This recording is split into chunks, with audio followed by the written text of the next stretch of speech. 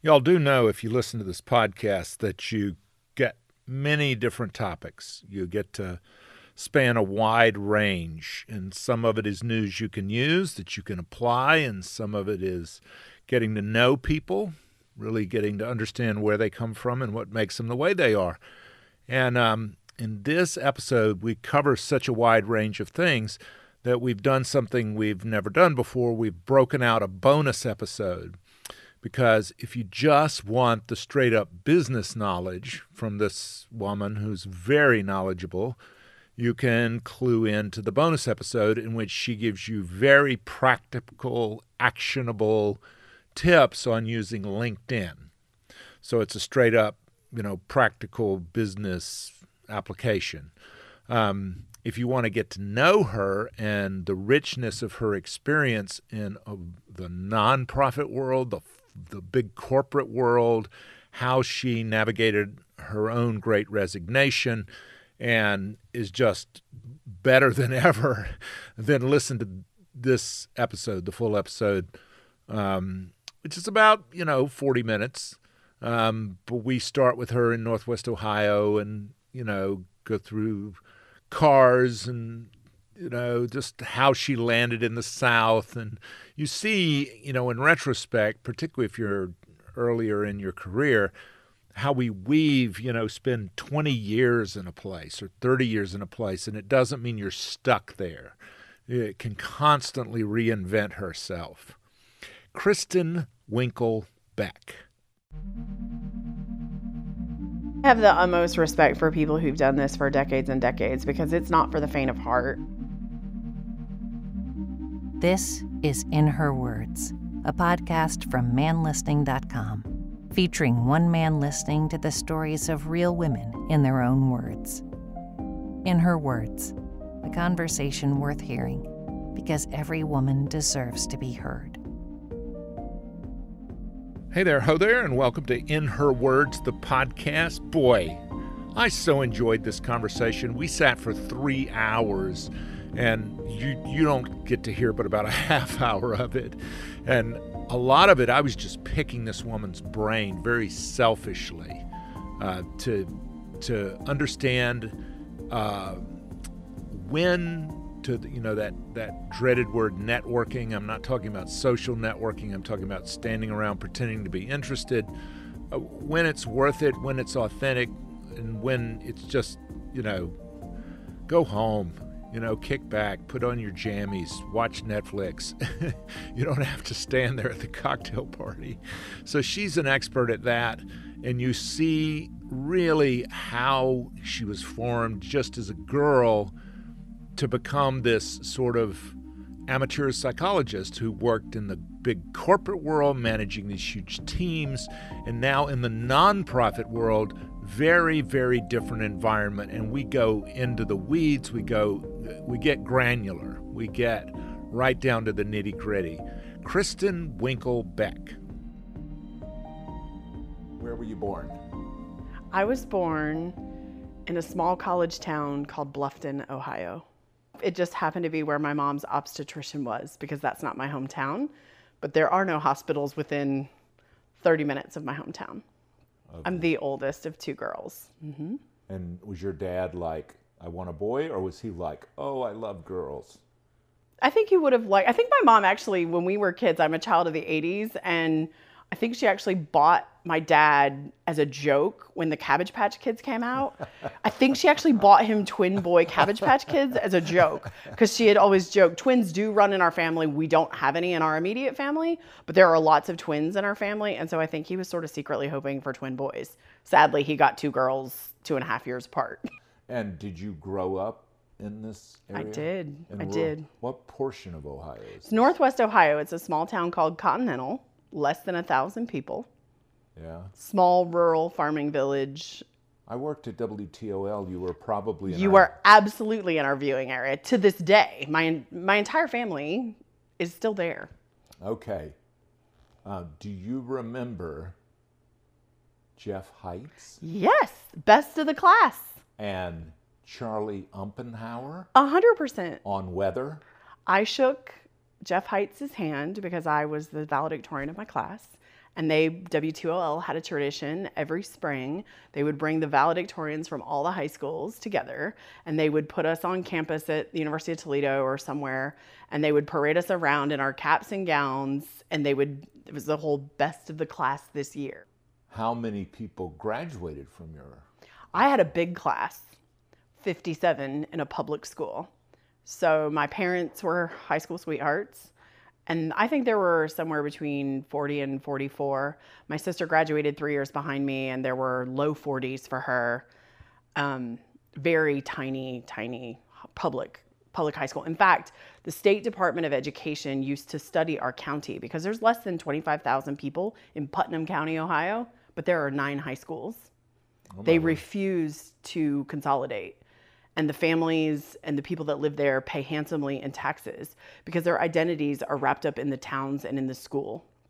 So I often tell people, the way I describe my town is if you've seen the movie Hoosiers, just pick it up and move it across into the Ohio border. I think people are generally extremely generous and extremely warm and want to get to know you.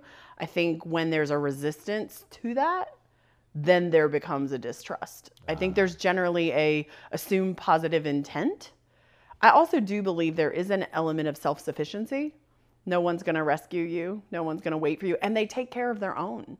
You know, there's wonderful stories, and I have wonderful memories, and families come around other families whenever there's a crisis. You know, that's Tornado Alley, right? So people have had their homes blown to smithereens, you know, wedding pictures that are found 45 miles away. And the community just comes around people when they're in crisis, whether that's a health crisis, a natural disaster, flooding, what have you.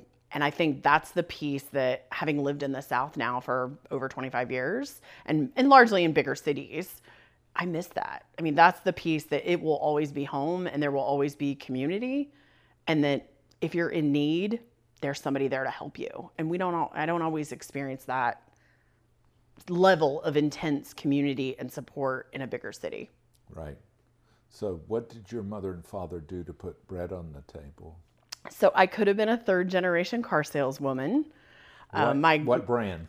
My grandfather started his dealership. I believe he bought it from an existing businessman in town.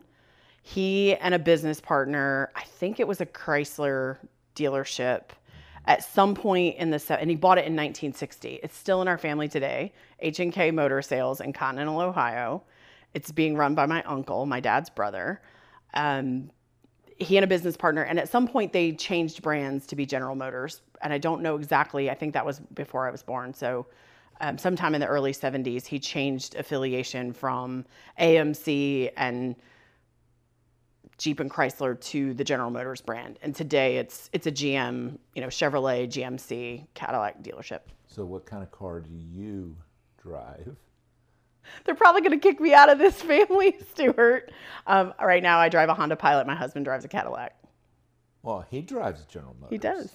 And I had a long conversation about it, and I test drove many GM products. It was actually the first time in my whole life, and I bought this car 5 years ago, and it was a real emotional thing for me. My dad is actually working for an independent dealer and does a lot of wholesale and truck stuff, and he goes to auctions in Toledo and Detroit where there's plentiful supplies of cars, and, got me a great deal.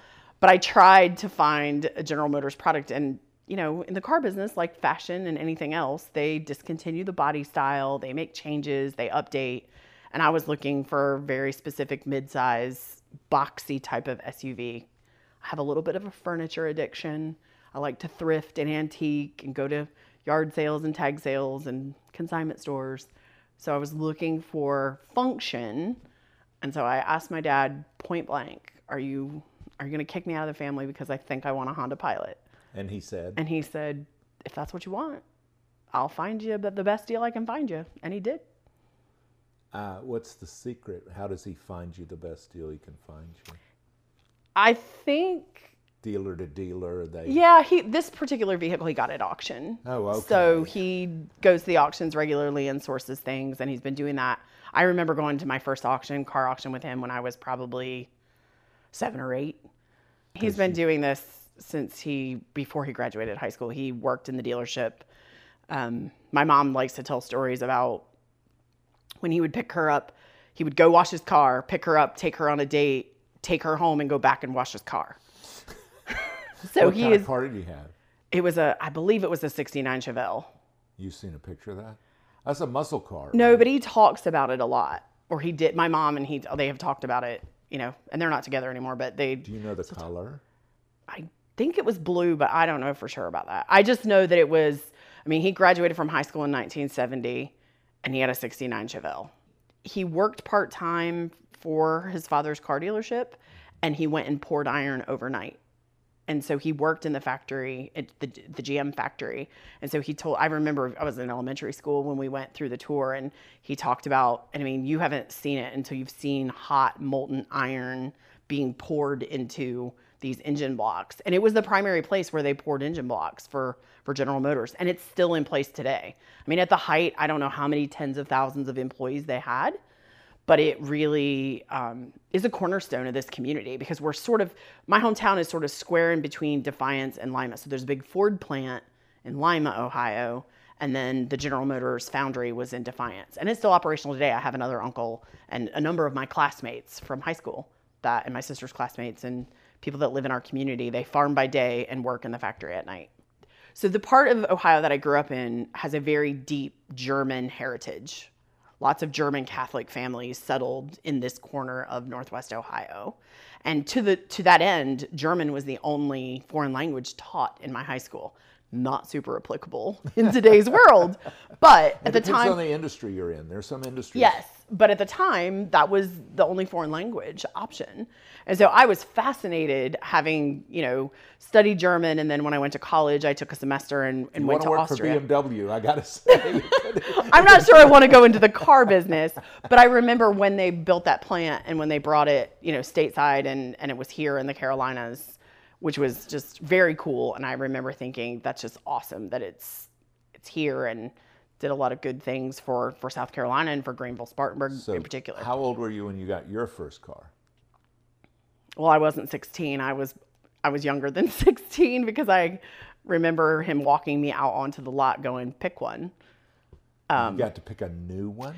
Well, so here's the little story about being a car dealer's daughter. It's never really yours, right? So you essentially drive a demo. Right. Yeah. You drive a demo. And so there was discussion. My mom says the discussion was my dad had wanted to give me a brand spanking new teal, because that was the new color in the early 90s, 1991 Corvette. And my mother was like, absolutely not. She will wrap it around a tree. That's what she will mostly, I still to this day don't have the affinity to the Corvette. Yeah. Despite the fact that that's what my mother drove until I was probably 10 years old. Yeah. And so I actually chose a 1986 SS Monte Carlo because I could fit my whole volleyball team in it with me. And I wanted it to have T-tops. And it had, a 350, and it was fast, and it was fun, and that was my first car. But I think I only had it. In fact, by the time in Ohio, you didn't get your permit even until you were 16. You had to turn 16 before they would even get your permit. So by the time I picked my car, and I would drive myself to my best friend's house, and she would drive me to school in my car because I wasn't old enough. I didn't have my own license yet to drive myself to school. By the time I took my driver's test, I had been on to my second or third car because he had sold it. And I would be sitting in class and they would come over the, intercom, Kristin Winkle, please report to the office and bring your car keys. And they'd be like, somebody wants to test drive your car. Okay. Multiples of my kids took 2 and 3 times to pass the DMV test. How many times did it take? Only one, because I've been driving since I was 8. Right. So my dad taught us to drive cars early. My grandfather had, living out in Northwest Ohio, plentiful farmland. My grandfather had a 1968 Cessna airplane, and he had a big grass landing strip. And so that's where everybody learned to drive. They would take you in a car out to the landing strip. There was nothing you were going to hit. It was a big, mile-long field of grass. And we grew up driving go-karts and mini bikes and, the accoutrements of all the little motorized things. But I remember getting behind the wheel of a car when I was 8 or 9 years old. And then I think selfishly, my dad was like, I'm going to teach these girls how to park cars, because when he would want to rearrange the lot, that was like a Saturday afternoon or a Sunday afternoon event, as we would just spend time moving cars around. So it was really more of a formality when I took my driver's test, but I passed it the first time. Did you ever ding one of those cars? I don't really remember ever doing that. No. I mean, he was always right there with us, but it was more like, I'm going to pull this car out, you're going to pull this one in. And there was a lot of movement around. And so he just knew that if he could get us to do it with him, it would go faster. Did you fly with your grandfather in that Cessna? Yeah, Where often. Would you fly to? We would fly to the Bluffton airport for breakfast. So Bluffton also had a small little airport, and that's where my grandfather was meticulous. He was meticulous about the way he kept his cars. He was meticulous the way he kept his airplane. In fact, the day that he died, and when we sadly had to sell the airplane, you could open the door and never spend a night outside. He built a hangar for it. And when you opened the door to that Cessna, it still had the new plane smell. Oh, my word. So I'm the oldest of 7 grandchildren on the Winkle side of the family. And all of us have memories of flying for breakfast with Grandpa. He would go and get his airplane serviced, check the fluid levels just like you do with your car. And what he would do is he would always schedule it as a first morning appointment, and he would gather up a grandkid or 2 or 4 or however many he wanted to take with him, and we would fly to breakfast. And your parents were not in the least nervous about you going with him? No. My dad flew too, so no. Did you ever want to fly? Yeah, I mean, I guess. I think... I mean, you could really easily. Yeah, and it's really funny because some people have these really distinct, like vivid memories of their first time on an airplane. Mm-hmm. And I don't really remember life with... I can't remember that because it probably happened before I was like, I don't remember a time where we weren't flying. Wow. So not too far from Michigan International Speedway. Oh, my word. Now, do you have a driver? Do you have somebody that you really liked? Would you go up to like the IROC races? So that's kind of, NASCAR plays a story in how I got to the South. Okay. So being in the car business, my dad... We lived very close. Our family had this cottage for a long time, 5 minutes away from Michigan International Speedway in Jackson, Michigan. And one of his saleswomen, they camped every year when the race would come to town in Michigan, 2 times a year. And there was a really poor driver, but he was an old school driver, J.D. McDuffie from Sanford, North Carolina. Mm-hmm. And he was so bootstrapped in his team that he would recruit his crew members at he only had a select group that he traveled with, and then he would recruit local people to serve on his pit crew. And so one of the gentlemen who was his gas catcher, his wife worked for my dad and came in and asked if my dad would consider buying him a set of tires. As the story goes, my dad bought the team. Oh, my word. And so we set off on owning a NASCAR team in the mid-'80s, and I traveled around Charlotte, and at the age of 12 years old, I told everyone I knew I was going to go to college in North Carolina and I was going to live in Charlotte. Because what was the attraction? I loved everything about life in the South. I loved the people, I loved the hospitality, I loved the energy, I loved the weather. Yeah, a lot warmer. I loved everything about it, and I just knew, there was just a knowing deep in my heart. Now, I got my college wrong at the age of 12, but there was something that I just knew, like, I'm going to grow up and I'm going to do this, and I'm going to live in Charlotte. Hi, I'm Dr. Kim, the parentologist. As a wife, mom, therapist, and all-around juggler like most of you, I lead a hectic life, and sometimes that means indulging in foods on the go that my stomach doesn't always agree with. Thankfully, Pepto-Bismol provides me fast and effective relief for all kinds of upset stomachs. Having a little too many guilty pleasures at a family barbecue or birthday celebration may lead to indigestion or heartburn, so I always keep Pepto on hand to get fast relief when I need it the most. Pepto-Bismol, use as directed and keep out of reach of children. What did you gravitate toward? What kind of classes? I think I've always been a student of people. And so I wasn't really sure what that was going to look like, whether it was going to be human resources or marketing, or I didn't have a clarity about that. I majored in psychology at Wake Forest, not at Chapel Hill, where I told everyone I was going to go. What'd you want to be when you grew up? When I was young, I wanted to be a teacher. As I got older, I wanted to be a doctor until I set foot on Wake Forest campus and got the first C in my whole life in college chemistry. I was like, maybe need to go to a backup plan. Yeah. And so what was the backup plan? The backup plan was to major in psychology, and I remember the call very distinctly. So I called my mom and told her that I was going to major. I was changing my major from pre-med to psychology. And I remember her saying something like, well, what are you going to do with that? And I said to her, I'm going to be the executive director of a nonprofit. Where did that come from? I don't know, because I didn't know anybody that was an executive director of a nonprofit. I had no idea where that came from. The funnier part of that story is as I progressed in my, through college and did pretty well, I pivoted and decided to go into business and had an accidental 20-year career in large financial institutions. And then in 2017, had my own great resignation. And in 2019, became the executive director of a nonprofit here in Charlotte. So it just took you a little while. It just took me a little while. And I really don't know. I did not know an executive director of a nonprofit. I don't even know where that came from. And did you know what it involved? No. So, other than I knew that it was doing good, and I knew it was a leadership role, and I knew there was probably some administrative components to it, which have always just sort of been my natural. I'm an organizer by nature. Well, I'll cut straight to it because you and I have talked about this, and from 32 years of investigative reporting.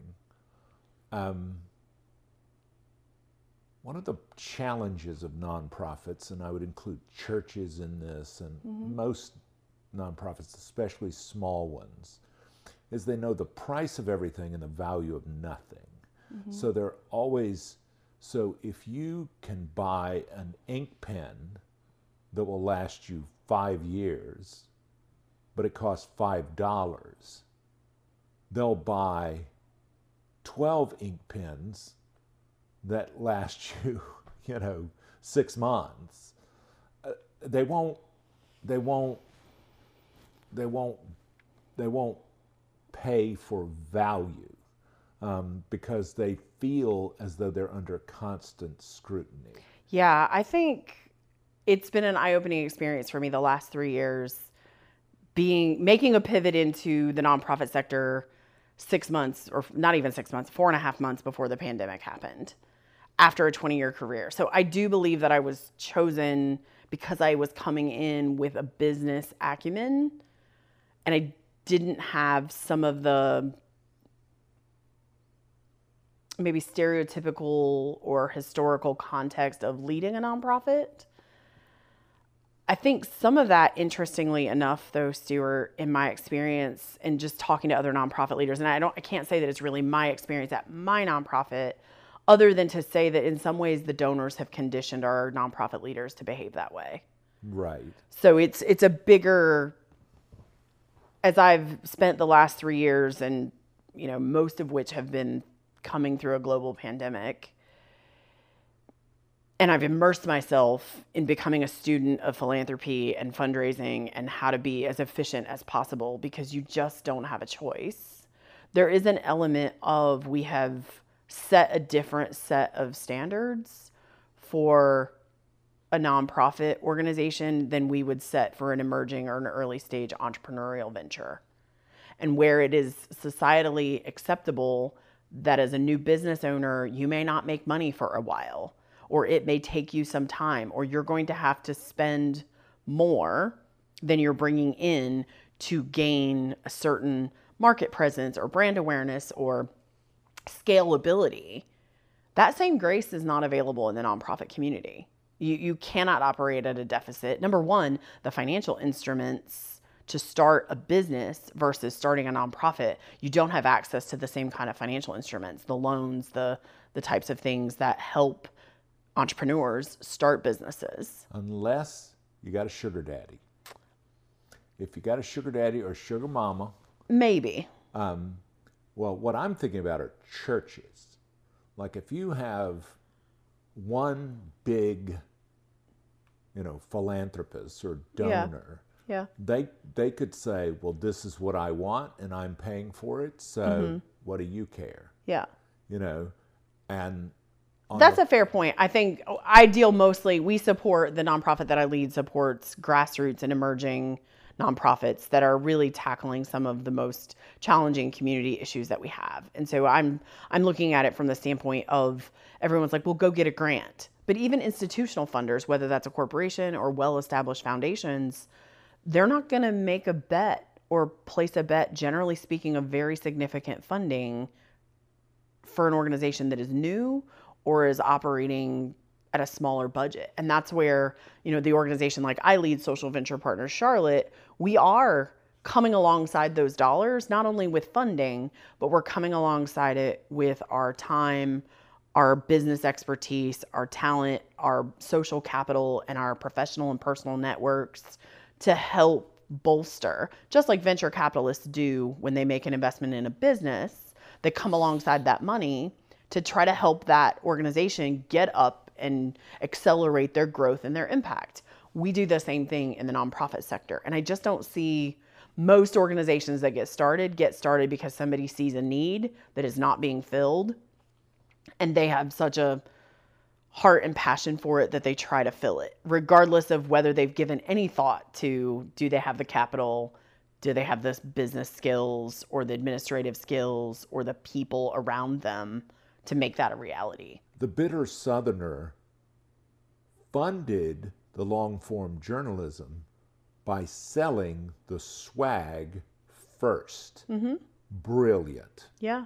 And they're sustaining it. 100%. Growing. We absolutely see a very big trend, and it's one of the things where it makes sense to have some type of fee for service or some earned revenue income. We will always encourage that. And there are going to be organizations that their model fits and they're able to do that. It's going to be a little harder to do that if you're a food pantry or, I was visiting a foster organization with foster families. Not every foster family or kinship family, a family member that takes in an extended family member suddenly, that are going to be able to pay for those services. So some, and where it makes sense, absolutely. I think we do. Our approach to nonprofits is much that it's how can we help them get their business foundation under them to be sustainable for the long term. And that includes a robust revenue generating strategy. And notice I didn't say a fundraising strategy. I said a revenue generating strategy. I have the utmost respect for people who've done this for decades and decades because it's not for the faint of heart and it's a challenge. And I do think that there are some organizations out there. It's called the Trust-Based Philanthropy Project, which is really talking about sharing of power. Mm-hmm. So, my dad also used to talk about the golden rule. He who has the gold rules. Right. And so there's this element of funders. And I think the tides are slowly starting to shift, where it's not making these organizations that are so thinly staffed and resourced to begin with, not making them jump through hoops and a bunch of extra applications or due diligence, and taking some of that burden as the funder on yourself, like doing some of that research, being transparent about the criteria that you're looking for. One of the things I'm really proud about is we make ourselves accessible at Social Venture Partners. We make ourselves accessible to the people that are applying.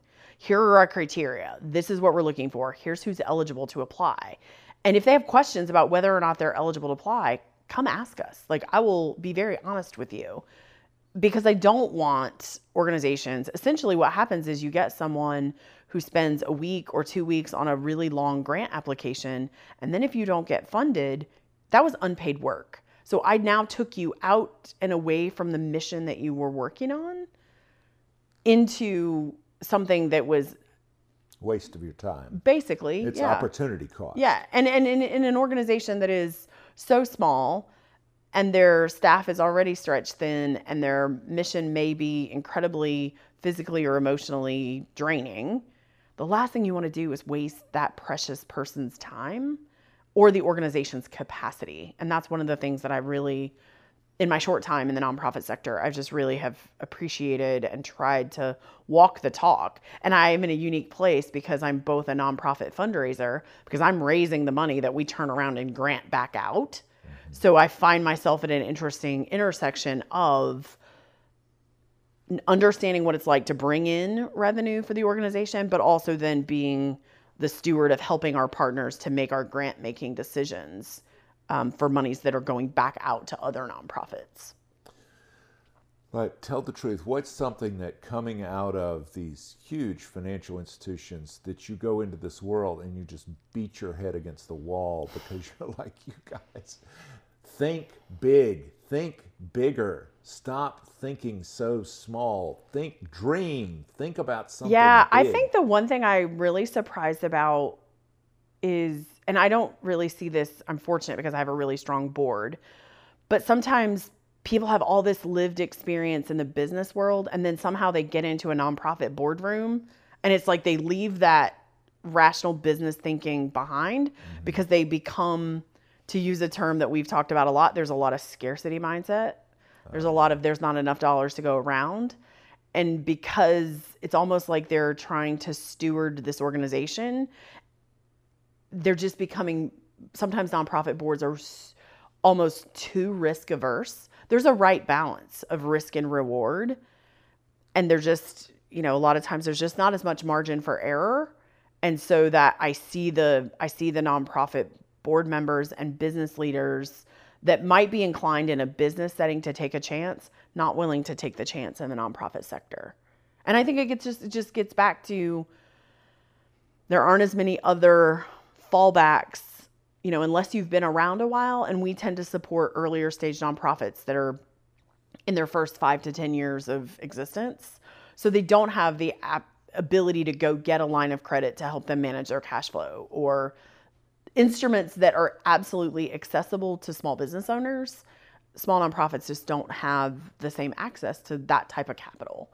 But I do think the tides are changing, and I do think that the pandemic really helped our society to see these people that their services are more in demand than ever because conditions warranted such. You think about a food pantry or something where all of a sudden, if you worked in hospitality, you had no job. You had nowhere to go.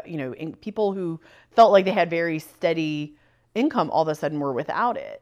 And so I think it was during that time that funders really stepped in and said, we're gonna fund you whether or not you can do the project, whether or not you can. We're gonna take the funds that maybe were previously restricted to some specific use, and we're gonna remove the restriction. You can use it for rent. You can use it to pay people. All those things that were needed and critical. I hope that sticks around because most organizations, especially small ones, are so grateful for the support they wouldn't dream of misusing your funds. When I went through, Wake Forest University has a nonprofit program that I went through several years ago before I left corporate America, as I was starting to get the inclination that I might want to pursue employment in the sector.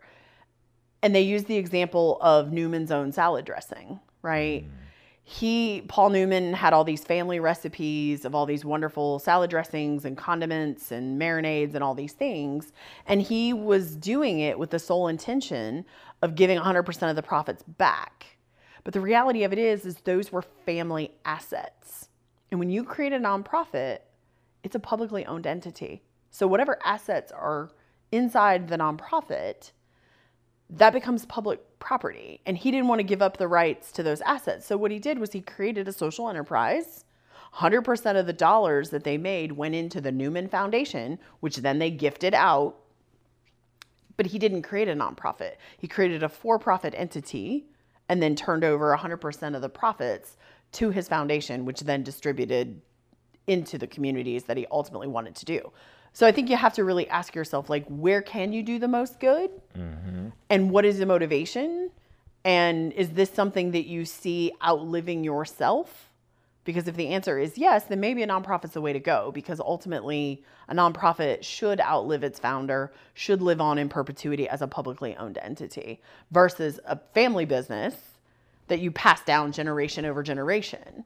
But many's the story of the nonprofit. They could say, if the founder, he's spinning in his grave. He's 100%. spinning in his grave. We've lost. So if you think you're going to control the dollars and the mission beyond then you better lock it in all the bylaws and everything, because they drift. The mission creep and the drift is legendary. And I see it all the time. Yeah. Yeah. And they can even be like reformed. I've witnessed that too. For sure. But I think that, there's a little bit of glamorization and... Sure, it's an expensive tombstone. It can be, very much so. And I think the question always comes back to, what's the purpose, and do you have vision beyond your vision? And are you surrounding yourself with people that can take you farther than you can go alone, and will challenge you and will help you to bring the vision to light, so that it's not really, I think those successful nonprofits are the ones that create a vision bigger than its founder. I mean, there's countless stories. I mean, they even call it founder syndrome. Right. When the founder really does inhibit the progress of the organization, because they had a vision when they started it, and then the world changed, or the circumstances changed, or they started to grow and the needs changed. And so, those organizations that transcend and I guess that's really the question, is like, is this your pet project, or is this something you really want to set free in the world to do good? Well, this is where you can tell really, really quickly, is this about your name, or is this about getting the most done on this such and such an issue, rescuing puppies or whatever it is? Yep. Because the people you're talking to and with and for and all that are the estate planners, because that's where people have these hard conversations of, I want to save puppies. Okay, let's talk about the most bang for the buck in saving puppies. Or do you just want the Stuart Watson Puppy Saving Fund because you want Stuart Watson's name out there years after I'm dead? Yeah. So it happens. These are the conversations that happen. For sure. And they're like, there's not a wrong answer. If you want Stuart Watson's name to go on, we're going to set up one kind of instrument. And if you want to save the most puppies, we're going to set up something else. Yeah. And you're getting hip to all this. I'm learning. Does it make you more hopeful or more cynical about people? It depends on the day. I'm going to be really honest. Working in a small organization like I do, there's only 2 staff members. And so we couldn't do the wonderful work we do. In fact, most of the impact that we have is because of the generosity of our partners, which are donor volunteers. And they're the ones that come alongside the work. They're the ones that actually give their business acumen, their intelligence, their business and personal contacts. They have the skills. They're the lawyers, the bankers, the teachers, the certified fundraisers. They're the ones that are really accomplishing the work. But it's hard. It is some of the hardest and holiest work I've ever done. And I think largely the broad society in the United States doesn't really understand how nonprofits work. And you get these bad actors, the embezzlement schemes or the misappropriation. And those are generally really, really, really rare. But that sets the tone for the entire country. And then people start, asking things that they would never ask of a small business or something else. And they expect these organizations to turn water into wine, or they expect because you're a professional in the nonprofit sector, you don't have a mortgage, you don't have to send kids to college, you don't have to put food on your table, you're not dealing with the rising cost of inflation like every other person in the country. And so we get these weird attitudes. And my husband will tell you, we get in a circle of friends and somebody's like, I want to know how many cents on the dollar goes to the person. And I get on my soapbox and he's like, buckle up, boys. Like, you're about to get a lesson. Because it's something I'm really passionate about, because I think the best advice I can offer is get to know the leaders of the nonprofit you want to support. Then decide whether you want to hamstring them with a restriction on your gift. Because if you get to know them and you get to see their work, you will trust them to do the right thing with the dollars that you give to them. and you will trust that they are going to find miraculous ways to multiply those gifts into impacts you can't imagine. But it's a whole lot easier when you've got the right number of staff to be able to execute the programming, that they're paid a livable wage and with livable benefits, where they don't have to worry about their own families in addition to the families that they're supporting through the nonprofit work. If we get struck by lightning today and the only thing that survives is this little piece of digital audio, what is your legacy? I knew you were going to ask me this question. I want to be known as someone who is a generous person, who gave of her time, her God-given talents, and her resources to the best degree that she could. That also includes not being stingy with compliments or encouragement that cost nothing. I'd also like to be remembered as somebody who was never afraid to try something new or go after something really big. Because I've always been told, and I've always felt this way, is you can always go home. And so if you sit at home and wish and wonder, but you never take the leap, you never go after the dream, you'll just always wonder what if. And I don't want to be known as a person who wondered what if.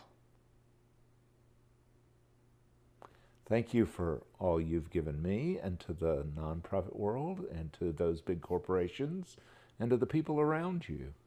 I appreciate you, Kristin Winkle Beck.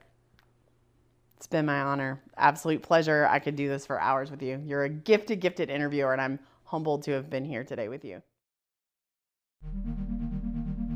I have to tell you a little secret. I gave Kristin Winkle Beck my copy of a Harvard Business Review, which I vastly overpaid for. I paid $20 for it at the airport when we flew out to Texas. And she's looking through it, and we're having lunch tomorrow. And she's going to tell me what she thinks really resonated with her about the whole networking thing. If you want to hear about LinkedIn in particular, go to the bonus episode. We're going to drop it right after this. And she really does have very actionable, practical advice for that. Kristin Winkle Beck, I just so thoroughly enjoyed this and so appreciate all your time and expertise. Thanks for sharing with us. In Her Words is a production of the Queen City Podcast Network in cooperation with Balto Creative Media. Allison Andrews at Andrews Creative, Rachel Clapp-Miller, and Roshonda Pratt are developmental producers. Sally Higgins at Higgins & Owens tries to keep us legal. Our music is A Day at the Park by the group Pictures of the Floating World. Your announcer is Catherine Smith. That's me. If you like what you hear, please subscribe and take a moment to rate and review. It really helps others find us. If you love us, go to our Patreon page at patreon.com. Look for Man Listening, one word, no spaces. A small investment makes a big difference in lifting up the voices of women.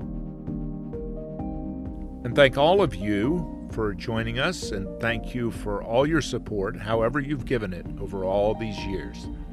Thanks so much. Thank you for your support. We believe one voice can change the conversation. Thanks so much.